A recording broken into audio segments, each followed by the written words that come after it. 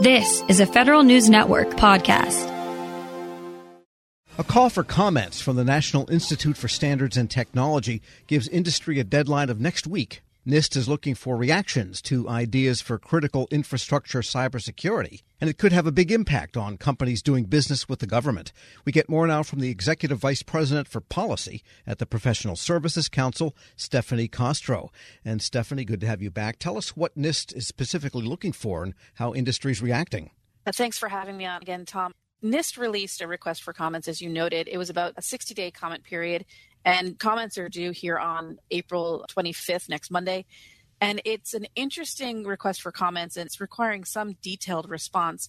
They are updating what they call their framework for improving critical infrastructure cybersecurity, and we'll just call it the framework. The framework was last updated in 2018, and in this space, so much can happen. You know, you look at it and go, oh, it was only 4 years ago that it was last updated. But so much can happen in the cyber area and the IT sector.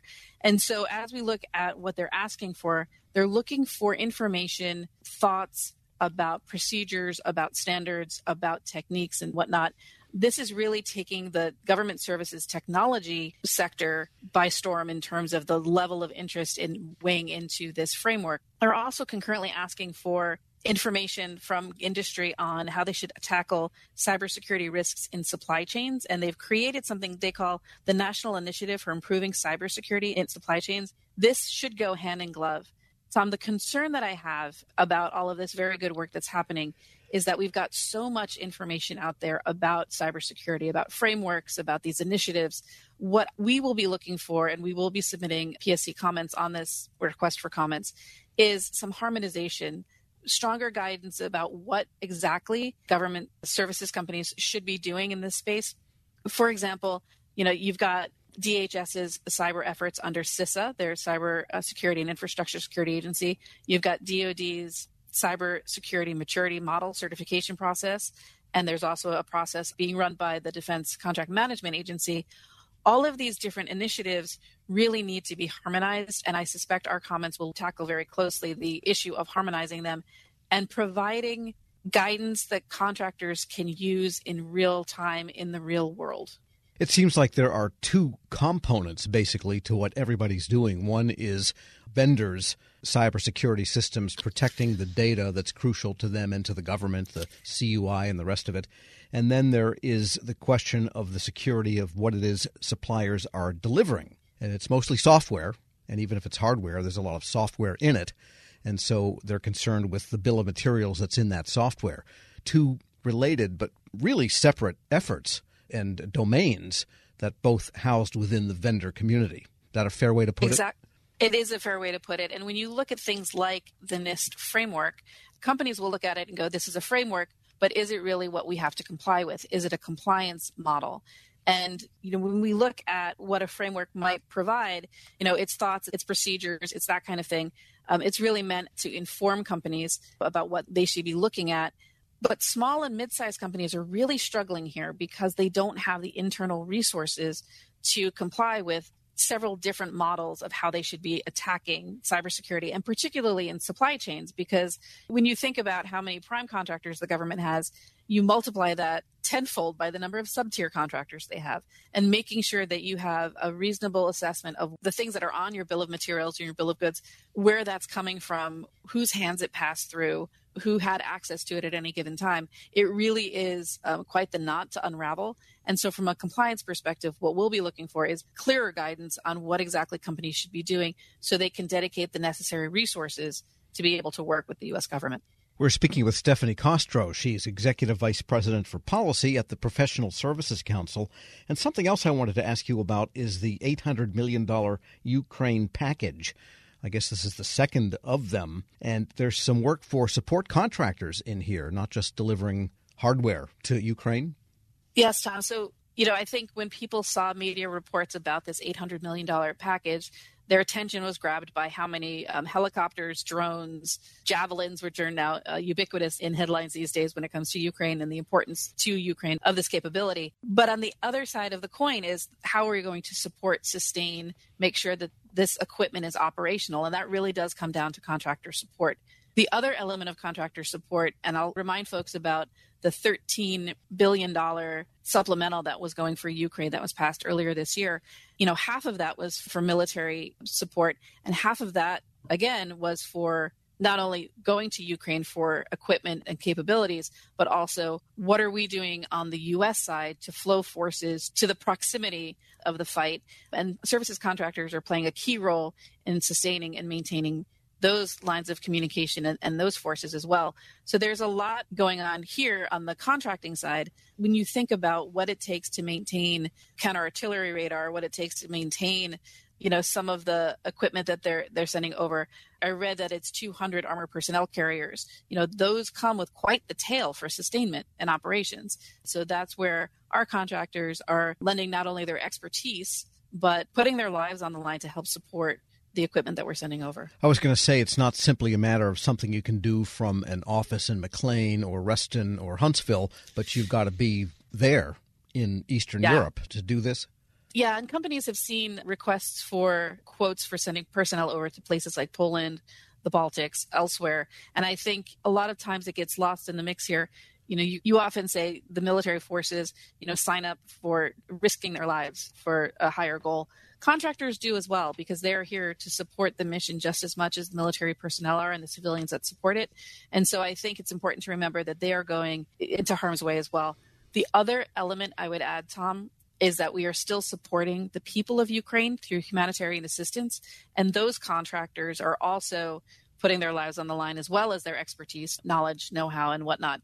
So I don't want us to forget that it's not just always about the military equipment and support. It's about the humanitarian support, the economic support. And that element of the services contractor community really deserves kudos for the work that they've been putting in. And this all occurs at a time when contractors are dealing with price pressure from inflation, and the government seems to be a step behind in making sure that its allowances and processes are keeping up with the inflation that contractors feel. What are you sensing there? There's a real dichotomy when we talk to the different agencies. If you talk to the General Services Administration, they recently released a letter that gave a moratorium, temporary moratorium, on how many price adjustments you can ask for dealing with inflation. But what I've read in the media is that folks like Deputy Secretary Hicks at Defense are saying they're not seeing a huge influx of requests for these equitable adjustments. And instead, the Defense Department, for example, is turning to Congress, and they plan to work with them this summer on how to address inflation in the FY23 fiscal year, which, of course, starts on October 1st. My concern is that inflation is now.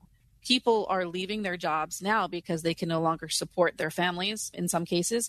And so if the government could allow some flexibility, not just in GSA, but elsewhere, to allow companies to come in and ask for equitable adjustments, that would go a long way to helping retain the workforce that's necessary to support federal missions. So even though GSA is putting some sort of a clamp on those, that doesn't mean you should abandon them and eat it. You should really do the exception requests that you're entitled to do. It's actually the opposite. GSA has put a temporary moratorium on the limits for how many equitable adjustments you can ask. So they're encouraging companies to come and say, here's the situation we're facing. Now, they could still deny them. Let's be honest. Temporary moratorium on the limits is not saying we're going to accept everything that comes across our desk. But it is a hopeful sign to companies that working with GSA, they will understand the pressures that they're feeling, not only in the price of goods, but of the price of people. It's a little disheartening to hear folks, senior leaders from the Defense Department, come out and say, we can ask companies just to take this out of their profits. Profit margins are very slim, and companies have given cost of living increases to their staff over and above what perhaps the government had thought they would. And that is coming out of profit. So there's a very slim margin here. And I hope that across the government, there can be a solution for similar to what maybe GSA has done in allowing additional economic price adjustment requests. I imagine the pressure is more on goods deliverers or services companies that have a goods component to what they're delivering, because goods require transportation and handling and packaging, all of those things, direct costs that are going up, perhaps faster than people costs are going up. That is definitely a component of it, but I would say government contractors are also dealing with a commercial sector that doesn't have necessarily the limits that being tied to a GSA schedule for labor categories and rates might have. And so it is a tight marketplace for talent. We've heard about in the headlines the Great Resignation. People, who have frozen place during the first couple of years of COVID are now peeping their heads up, almost like prairie dogs, looking around and seeing what's out there. And the game of musical chairs has begun again, where people are leaving their jobs, whereas they might have hunkered down over the last 2 years. So yes, there's definitely a goods component to this, but the talent component is not inconsequential. Well, let's hope they're not going to California thinking they're going to get a gasoline rebate card. I did hear about that. Stephanie Castro is Executive Vice President for Policy at the Professional Services Council. Thanks so much. Thanks, Tom, for having me. We'll post this interview at federalnewsnetwork.com/Federal Drive. Hear the Federal Drive on demand. Subscribe at Podcast One or wherever you get your shows. Hello and welcome to the Lessons in Leadership podcast. I'm your host, Shane Canfield, CEO of WEPA. And today I'm thrilled to be joined by Melissa Bradley, the founder and managing partner at 1863 Ventures, an investment company focused on bridging entrepreneurship and racial equity and accelerating new majority entrepreneurs from high potential to high growth. Additionally, Melissa is co-founder of Venture-Backed Eureka, a community where small businesses gain unprecedented access to the expertise needed to grow their businesses, and has more than 20 years of entrepreneurship, investment, and leadership experience. Melissa, welcome, and thank you for being here. My pleasure. Thank you for having me. Who is the first person that you remember looking up to as a leader, and what was it about them that inspired you?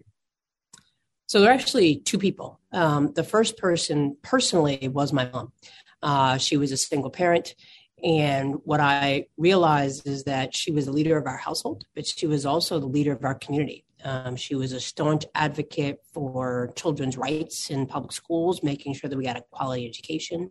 She was a staunch advocate around rights for renters. We were not in a financial position that we actually ever owned a home, but she made sure that people who lived in various types of housing, we were in regular housing. The people who were in regular housing, public housing, she made sure that their rights were advocated for, and really just always kind of looked out for, I'll use air quotes, the little guy, although we were the little guy. And then I would say she was a huge advocate of older folks. As part of her job, she worked during the week in a full-time job and then cleaned houses on the weekend, but also took care of elderly folks and a staunch advocate for elderly rights. So that was probably the first leader. And then I would say the second leader that really came about professionally was a woman named Crystal Gaskins, who actually ran a headhunting temporary firm that I ended up spending about a year at. I quickly realized that was not my calling. But in a world where you are constantly managing the powers that be that want to hire all these people and move people around, and the folks who are sometimes in vulnerable positions and obviously seeking a job, she would always manage to treat everyone with the ultimate respect. And part of the business was actually managing hotels and getting service workers to show up. And that's a tough job, right? To try to motivate people who barely are getting paid enough under not great conditions. And so she taught me three things. She taught me how to be a motivator, and that recognizing leadership is not mandating, but motivating. She taught me that leadership is not just reporting up, but also reflecting and supporting those who may be underneath you from a hierarchical structure. And she also taught me that leadership was not about money, but it was about producing positive outcomes for whoever your customers were. And if you did that, then obviously the money would come. How would you describe your leadership style, and how has that developed over the years? I would describe it #work in progress. It has evolved over the years, I think, two ways. One, the more people I've been exposed to in leadership positions have certainly helped me pivot and make adjustments. And then certainly as my leadership roles have elevated, and probably as the more people I've been responsible for has elevated. Certainly being managing partner and founder of 1863 Ventures, we manage a lot of people. We have actually tripled our staff this year. And so we went from 3 people to actually 12 people plus and growing. And we went from a couple hundred members to almost 10,000 members. And that's a big deal. So my leadership style has evolved in terms of more people that I have reporting to me. I think I focus on autonomy. I'm very clear that my role is to help other people be successful. I do set very clear deadlines. I try to do a good job of kind of projecting what is the overall mission and vision, what are the KPIs and OKRs that we need to hit. And then I feel like I need to get out the way. I need not be a micromanager. I need to recognize, particularly since COVID, that people have kids, they have lives, they have ways that they know how they perform best. And so we now have people who work for me all over the world. And as long as we meet our deliverables, I don't need to know that you're sitting in a cubicle or sitting at your computer from 9 to 5. And that's because I've been at those 9 to 5 jobs where I literally had nothing to do, but I knew I was told I had to be in the office. And it just seemed like a complete waste of time. And so I'm really laser focused on outcomes and productivity and advancing the vision and mission, and not on what does it look like? Because I think successful work looks different for everyone. And then I would say more externally, as we now have grown to lots of members and we have a social media presence and I talk to people, I'm mindful that the probably the most important from an external perspective about my leadership is that I am mindful that I am modeling not just for myself, but particularly for other leaders, and particularly Black women and certainly gay Black women. There are not a lot of us. You mentioned that I'm a co-founder of Eureka, so I'm fortunate enough to be in the first 30 or so Black women that have been supported through venture capital, which is a sad statistic, but for a different topic. And so I'm mindful that people are always watching me.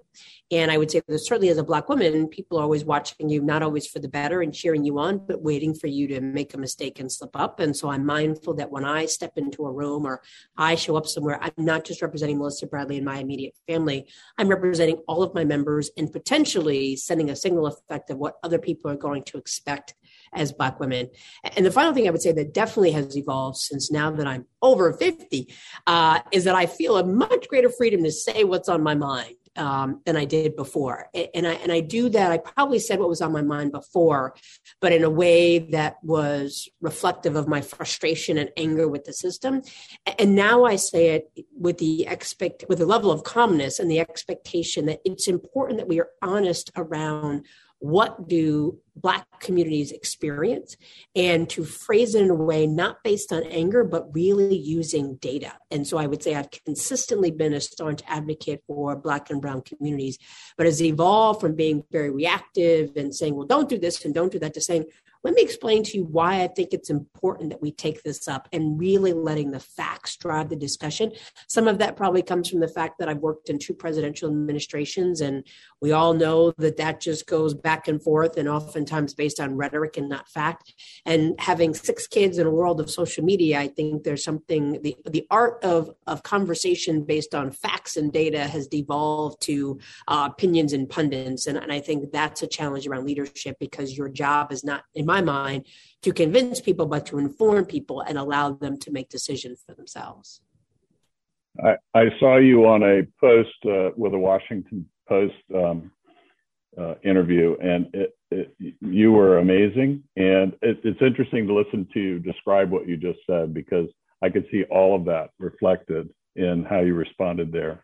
And make one other quick comment about, as a company grows, WEPA is growing as well. And you are so spot on. We have, as leaders, we have to let go and trust those people that work for us and empower them to do their job, and then let them roll. And that's not always easy. Helping your employees learn new cloud skills helps your business become more agile, more resilient, and more secure.